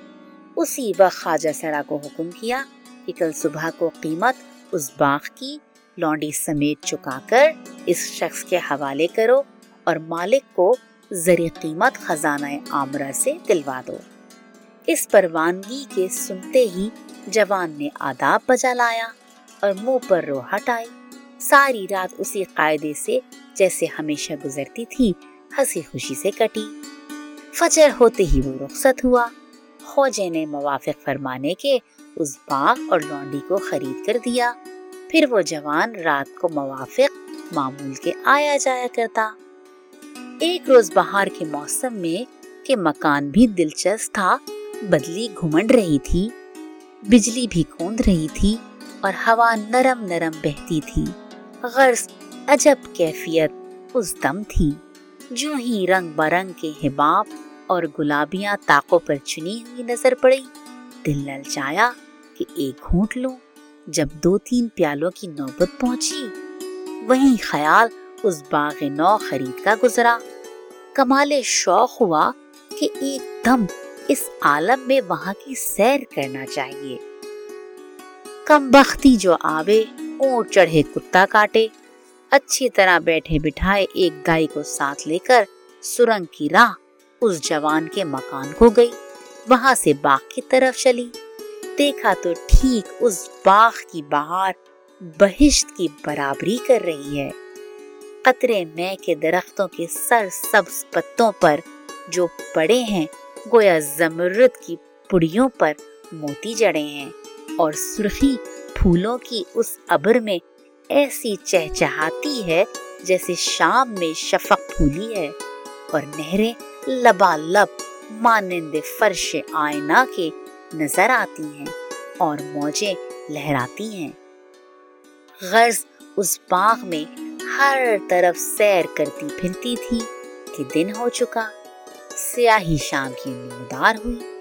इतने में वो जवान एक रविश पर नजर आया और मुझे देखकर बहुत अदब और गर्मजोशी से आगे बढ़कर मेरे हाथ को अपने हाथ पर धरकर बारादरी की तरफ चला। जब वहां मैं गई तो वहां के आलम ने सारे बाग की कैफियत को दिल से भुला दिया। ये रोशनी का ठाट था, जा बजा कुमकुमे, सर्द चरागां, कंवल और फानूस ख्याल शमे, मजलिस हैरान और फानूसें रोशन थीं कि शबे बारात बावजूद चांदनी और चरागां उसके आगे अंधेरी लगती। और एक तरफ आतिशबाजी, फुलझड़ी, अनार, दाऊदी, मेहताबी हवाई चरखी, हथ फूल जाही, जूही, पटाखे, सितारे छटते थे। इस अरसे में बादल फट गया और चांद निकल आया। बड़ी कैफियत हुई। चांदनी छटकते ही जवान ने कहा कि अब चलकर बाग के बाला खाने पर बैठिए। मैं ऐसी अहमक हो गई थी कि जो वो निगोड़ा कहता सो मैं मान लेती। अब ये नाच नचाया कि मुझको ऊपर ले गया। वो कोठा ऐसा बुलंद था कि तमाम शहर के मकान और बाजार के चरागा गोया उसके पाए बाग थे। मैं उस जवान के गले में बाहें डाले हुए खुशी के आलम में बैठी थी। इतने में एक बांधी निहायत भौंडी सी सूरत न शक्ल चूल्हे में से निकल शराब का शीशा हाथ में लिए हुए आ पहुंची। मुझे उस वक्त उस आना बहुत बुरा लगा और उसकी सूरत देखने से दिल में हौल उठी। तब मैंने घबराकर जवान से पूछा कि ये तोहफा इल्लत कौन है, तूने कहाँ से पैदा की? वो जवान हाथ बांध कर कहने लगा कि ये वही लौंडी है को इस बाग के साथ हुजूर की इनायत से खरीद हुई। मैंने मालूम किया कि इस अहमक ने बड़ी ख्वाहिश से इसको लिया है। शायद इसका दिल इस पर माइल है, इसी खातिर से पेचो ताप खाकर मैं चुपकी हो रही। लेकिन दिल उसी वक्त से मुकद्दर हुआ और नाखुशी मिजाज पर छा गई। बस पर कयामत उस ऐसे तैसे ने ये की कि साकी उसी बांदी को बनाया। उस वक्त मैं अपना लहू पीती थी और जैसे तूती को कोई कव्वे के साथ एक पिंजरे में बंद करता है, न जाने की फुर्सत पाती थी और न बैठने को जी चाहता था। किस्सा मुख्तसर वो शराब बूंद की बूंद थी जिसके पीने से आदमी हैवान हो जावे। 2-4 जाम पैदर पे उसी तेज आपके जवान को दिए और आधा प्याला जवान की मिन्नत से मैंने जहर मार किया। आखिर वो बेहया भी बदमस्त होकर उस मरदूद से बेहुदा अदाएं करने लगी और वो भी नशे में बेलिहाज हो चला और नामाकूल हरकतें करने लगा। मुझे ये गैरत आई अगर उस वक्त जमीन फाटे तो मैं समा जाऊं, लेकिन उसकी दोस्ती के बायस मैं चुप हो रही। पर वो तो असल का पाजी था, मेरे इस दरगुजर करने को ना समझा। नशे की लहर में और भी 2 प्याले चढ़ा गया कि रहता सहता होश था वो भी गुम हुआ और मेरी तरफ से मुतल्लिक धड़का जी से उठा दिया। मेरी उस वक्त ये हालत थी जैसे ओसर चौके डोमनी गावे ताल बेताल अपने ऊपर लानत करती थी कि क्यों तू यहाँ आई जिसकी ये सजा पाई। आखिर कहाँ तक सहूं, मेरे सर से पांव तक आग लग गई और अंगारों पर लौटने लगी। इस गुस्से और तैश में ये कहावत बैल न कूदा कूदे कौन, ये तमाशा देखे कौन कहती हुई वहां से उठी।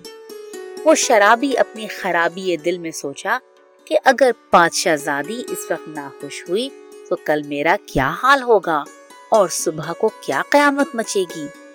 अब ये बेहतर है कि इस शहजादी को मार डालूं। ये इरादा इस गैबानी की सलाह से जी में ठहरा। गले में पटका डाल मेरे पांव आकर पड़ा और पगड़ी सर से उतार कर मन्नतों वारी करने लगा। मेरा दिल तो उस पर लट्टू हो रहा था, जिधर लिए फिरता था फिरती थी और चक्की की तरह मैं उसके इख्तियार में थी। जो कहता था सो करती थी। जो तू मुझे बहला फुसला कर फिर बिठलाया और उसी शराब 2 आतिशा के 2-4 प्याले भर भर कर आप भी पिए और मुझे भी दिए। एक तो गुस्से के मारे जल भुनकर कबाब हो रही थी, दूसरे ऐसी शराब पी जल्द बेहोश हो गई, कुछ हवास बाकी ना रहे। तब उस बेरहम नमक हराम संगदिल ने तलवार से मुझे घायल किया, बल्कि अपनी दानिश में मार चुका। उस दम मेरी आंख खुली तो मुंह से यही निकला, खैर जैसा हमने किया वैसा पाया, लेकिन तू अपने तई मेरे इस खूने नाहक से बचाइयो। मुबादा हो कोई जालिम तेरा गेरबागीर। मेरे लहू को तो दामन से धो, हुआ सो हुआ, किसी से ये भेद जाहिर ना कीजियो। हमने तुझसे जान तक भी दरगुजर ना की। फिर उसको खुदा के हवाले करके मेरा जी डूब गया। मुझे अपनी सुध-बुध कुछ न रही। शायद उस कसाई ने मुझे मुर्दा ख्याल कर उस संदूक में डालकर किले की दीवार के तले लटका दिया। सो तूने देखा मैं किसी का बुरा ना चाहती थी, लेकिन ये खराबियां किस्मत में लिखी थी। मिटती नहीं करम की रेखा, इन आंखों के सबब ये कुछ देखा। अगर खूबसूरतों के देखने का दिल में शौक ना होता तो वो बदबख्त मेरे गले का तौक ना होता। अल्लाह ने ये काम किया कि तुझको वहां पहुंचा दिया और सबब मेरी जिंदगी का किया। अब हया जी में आती है कि ये रुसवाइयां खींचकर अपने तई जीता ना रखूं या किसी को मुंह ना दिखाऊं। पर क्या करूं, मरने का इख्तियार अपने हाथ में नहीं, खुदा ने मारकर फिर जलाया। आगे देखिए कि क्या किस्मत में बदा है। जाहिर में तो तेरी दौड़ धूप और खिदमत काम आई, जो वैसे जख्मों से शिफा पाई। तूने जानो माल से मेरी खातिर की और जो कुछ अपनी बिसात थी हाजिर की। उन दिनों तुझे बेखर्च और दोदला देखकर वो शक्का सैयदी बिहार को, जो मेरा खजानची है, लिखा। उसमें यही मजमून था कि मैं खैर आफियत से अब फलाने मकान में हूँ, मुझे बताले खबर वालदा शरीफा की खिदमत में पहुँचाइयो। उसने तेरे साथ 2 कश्तियाँ नकद की खर्च की खातिर भेज दी। और जब तुझे खिलत और जवाहिर खरीद करने को यूसुफ सौदागर की दुकान को भेजा, मुझे ये भरोसा था कि वो कम हौसला हर एक से जल्द आशना हो बैठता है। तुझे भी अजनबी जानकर अगलब है कि दोस्ती का हाथ बढ़ाएगा। सो मेरा मंसूबा ठीक बैठा। जो कुछ मेरे दिल में ख्याल आया था उसने वैसा ही किया। तू जब उससे कौल करार फिर आने का कर कर मेरे पास आया और मेहमानी की हकीकत और उसका बजट होना मुझसे कहा, मैं दिल में खुश हुई कि जब तू उसके घर में जाकर खावे पीवेगा, तब अगर तू भी उसको मेहमानी की खातिर बुलावेगा, वो दौड़ा चला आवेगा। इसलिए तुझे जल्द रुखसत किया। 3 दिन के पीछे जब तू वहां से फरागत करके आया और मेरे रूबरू अज़र गैर हाजिरी का शर्मिंदगी से लाया, मैंने तेरी तशफ़ी के लिए फरमाया, कुछ मुज़ाहिक़ा नहीं। जब उसने रज़ा दी तब तू आया, लेकिन बेशर्मी खूब नहीं कि दूसरे का एहसान अपने सर पर रखे और उसका बदला ना कीजिए। अब तू भी जाकर उससे इस्तदा कर और अपने साथ ही साथ ले आ। जब तू उसके घर गया तब मैंने देखा कि यहाँ कुछ असबाब मेहमानदारी का तैयार नहीं। अगर वो आ जावे तो क्या करूं? लेकिन ये फुर्सत पाई कि इस मुल्क में कदीम से बादशाहों का ये मामूल है कि 8 महीने का कारोबार मुल्की और माली के वास्ते मुल्कीरी में बाहर रहते हैं और 4 महीने मौसम बरसात के किला मुबारक में जुलूस फरमाते हैं। उन दिनों 2-4 महीने से बादशाह यानी वली नेमत मुझ बदबख्त के बंदोबस्त के खातिर मुल्क में तशरीफ ले गए थे।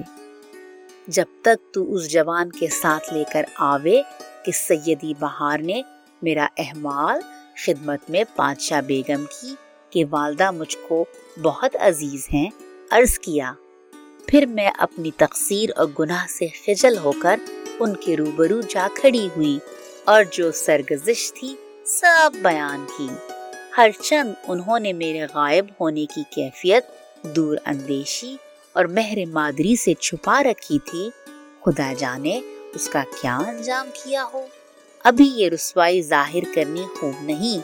मेरे बदले मेरे ऐबों को अपने पेट में रख छोड़ा था, लेकिन मेरी तलाश में थी। जब मुझे इस हालत में देखा और सब माजरा सुना, आंसू भर लाई और फरमाया, ए कमबख्त नाशुदनी, तूने जानबूझकर नामो निशान बादशाहत का सारा खोया। हजार अफसोस, अफसोस हजार अफसोस, और अपनी जिंदगी से हाथ धोया। काश के तेरे अवज मैं पत्थर जनती तो सबर आता। अब भी तौबा कर, जो किस्मत में था सो हुआ। अब आगे क्या करेगी? جیوے گی یا مرے گی؟ میں نے نہایت شرمندگی سے کہا کہ مجھ بے حیا کے نصیبوں میں یہی لکھا ہے جو اس بدنامی اور خرابی میں ایسی ایسی آفتوں سے بچ کر جیتی رہی ہوں۔ اس سے مرنا بھی بھلا تھا، اگرچہ کلنک کا ٹیکا میرے ماتھے پر لگا، پر ایسا کام نہیں کیا جس میں ماں باپ کے نام کو عیب لگے۔ اب یہ بڑا دکھ ہے کہ وہ دونوں بے حیا میرے ہاتھ سے بچ جاویں اور آپس میں رنگ رلیاں مناویں، اور میں ان کے ہاتھوں سے یہ کچھ دکھ دیکھوں۔ تف ہے مجھ سے کچھ نہ ہو سکے۔ یہ امیدوار ہوں کہ خانسامہ کو پروانگی ہو تو اسباب ضیافت کا بخوبی تمام اس کم بخت کے مکان میں تیار کرے، تو میں دعوت کے بہانے ان دونوں بدبختوں کو بلوا کر ان کے عملوں کی سزا دوں اور اپنا عوض لوں۔ جس طرح اس نے مجھ پر ہاتھ چھوڑا اور گھائل کیا، میں بھی دونوں کے پرزے پرزے کروں، تب میرا کلیجہ ٹھنڈا ہوئے، نہیں تو اس غصے کی آگ میں پھک رہی ہوں، آخر جل بل کر بھوبل ہو جاؤں گی۔ یہ سن کر اماں نے آتما کے در سے مہربان ہو کر میری عیب پوشی کی اور سارا لوازمہ ضیافت کا اسی خواجہ سرا کے ساتھ جو میرا محرم ہے کر دیا۔ سب اپنے اپنے کارخانے میں آ کر حاضر ہوئے۔ شام کے وقت تو اس موئے کو لے کر آیا، مجھ اس قحبہ باندی کا بھی آنا منظور تھا، چنانچہ پھر تجھ کو تنقید کر کر اسے بھی بلوایا۔ جب وہ بھی آئی اور مجلس جمی، شراب پی پی کر سب بدمست اور بے ہوش ہوئے۔ ان کے ساتھ تو بھی کیفی ہو کر مردہ سا پڑا تھا۔ میں نے قلمہ قمی کو حکم کیا کہ ان دونوں کا سر تلوار سے کاٹ ڈال۔ اس نے وہیں ایک دم میں شمشیر نکال کر دونوں کا سر کاٹ کر بدن لال کر دیے، اور تجھ پر غصے کا یہ باعث تھا کہ میں نے اجازت ضیافت کی دی تھی، نہ 2 دن کی دوستی پر اعتماد کر کے شریک میں خوری کا ہو۔ البتہ تیری یہ حماقت اپنے تئی پسند نہ آئی، اس واسطے کہ جب تو پی پا کر بے ہوش ہوا تب توقع رفاقت کی تجھ سے کیا رہی، پر تیری خدمت کے حق ایسے میری گردن پر ہیں، جو تجھ سے ایسی حرکت ہوتی ہے تو معاف کرتی ہوں۔ لے میں نے اپنی حقیقت ابتدا سے انتہا تک کہہ سنائی۔ اب بھی دل میں کچھ اور حوض باقی ہے۔ جیسے میں نے تیری خاطر کر کے تیرے کہنے کو سب طرح قبول کیا، تو بھی میرا فرمایا اسی صورت سے عمل میں لا۔ صالح وقت یہ ہے کہ اب اس شہر میں رہنا میرے اور تیرے حق میں بھی بھلا نہیں، آگے تو مختار ہے۔ یا معبود اللہ، شہزادی اتنا فرما کر چپ رہی۔ فقیر تو دل و جان سے اس کے حکم کو سب چیز پر مقدم جانتا تھا اور اس کی محبت کے جال میں پھنسا تھا۔ بولا، جو مرضی مبارک میں آوے سو بہتر ہے، یہ فدوی باعذر بجا لاوے گا۔ جب شہزادی نے میرے تئیں فرما بردار و خدمتگار اپنا پورا سمجھا، فرمایا 2 گھوڑے چالاک اور جانباز کے چلنے میں ہوا سے باتیں کریں، بادشاہ کے خاص استبل سے منگوا کر تیار رکھ۔ میں نے ویسے ہی پریزاد 4 گردے کے گھوڑے چن کر زین بندوا کر منگوائے۔ جب تھوڑی سی رات باقی رہی، بادشاہ زادی مردانہ لباس پہن اور 5 ہتھیار باندھ کر ایک گھوڑے پر سوار ہوئی اور دوسرے مرکب پر میں مسلح ہو کر چڑھا اور ایک طرف کی راہ لی۔ جب شب تمام ہوئی اور پرچھا ہونے لگا، تبھی ایک پوکھر کے کنارے پہنچے۔ اتر کر ہاتھ منہ دھوئے، جلدی جلدی کچھ ناشتہ کر کے پھر سوار ہو کر چلے۔ کبھو ملکہ کچھ باتیں کرتی اور یوں کہتی کہ ہم نے تیری خاطر شرم و حیا، ملک و مال، ماں باپ سب چھوڑا، ایسا نہ ہو کہ تو بھی اس ظالم بے وفا کی طرح سلوک کرے۔ کبھو میں کچھ احوال ادھر ادھر کا راہ کٹنے کے لیے کہتا اور اس کا بھی جواب دیتا کہ بادشاہ زادی سب آدمی ایک سے نہیں ہوتے، اس پاجی کے خون میں خلل ہوگا جو اس سے ایسی حرکت واقع ہوئی، اور میں نے تو جان و مال تم پر تصدق کیا اور تم نے مجھے ہر طرح سرفرازی بخشی۔ अब मैं बंदा बगैर दामों का हूँ। मेरे चमड़े की अगर जूतियां बनवा कर पहनो तो मैं आना करूं। ऐसी ऐसी बातें बाहम होती थी और रात दिन चलने से काम था। कबू जो मांदगी के सबब कहीं उतरते तो जंगल के चरन परन शिकार करते। हलाल करके नमकदान से लोन निकाल चिलमक से आग झाड़ भून बांध कर खा लेते और घोड़ों को छोड़ देते। वे अपने मुंह से घास पात चरकर वापस अपना पेट भर लेते।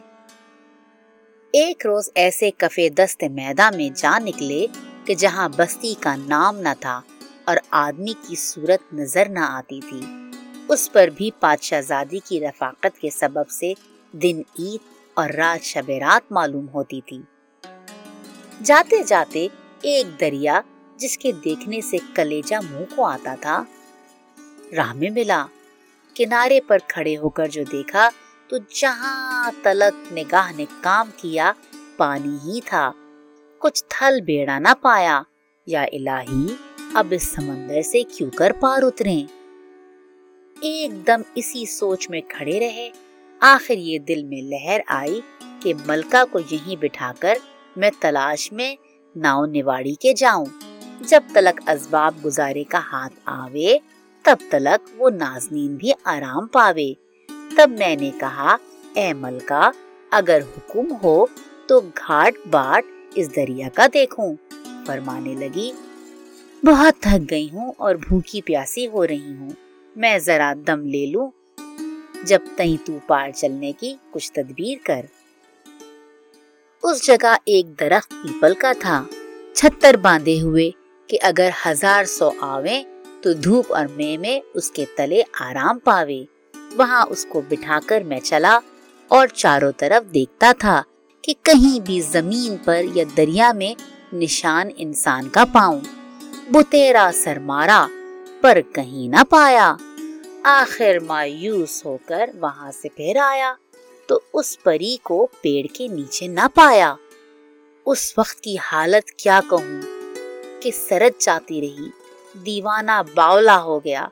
कबू दरख्त पर चढ़ जाता, डाल डाल पात पात फिरता, कभी हाथ पांव छोड़कर जमीन में गिरता और उस दरख्त की जड़ के आसपास तसद्दुक होता। कभू चिंगाड़ मारकर अपनी बेबसी पर रोता, कभू पश्चिम से पूरब को दौड़ता, कभी पूरब से पश्चिम को दौड़ता, कभी उत्तर से दक्कन को दौड़ता। गर्ज बुतेरी खाक छानी, लेकिन उस गौहरे नायाब की निशानी ना पाई। जब मेरा कुछ बस ना चला तब रोता और खाक सर पर उड़ाता, तलाश हर कहीं करने लगा। दिल में यह ख्याल आया कि शायद कोई जिन उस परी को उठाकर ले गया और मुझे ये दाग दे गया, या उसके मुल्क से कोई उसके पीछे लगा चला आया था।